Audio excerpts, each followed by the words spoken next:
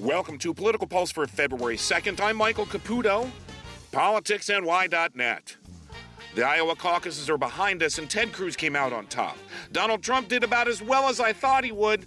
The big surprise was Marco Rubio, who very nearly caught Trump in third. But yesterday, ladies and gentlemen, a star was born. Jeff Rowe, the quiet force behind Ted Cruz, knocked the ball out of the park for his boss. Superior organization always wins in Iowa, and despite predictions Trump might break that rule and win, he didn't. What Rowe did is really remarkable. He spent Cruz's money wisely. He built an organization with thousands of volunteers. He mined data to define every evangelical Republican in the state. Then he drove that strategy to victory. Congratulations, Jeff Rowe. Your life just changed forever.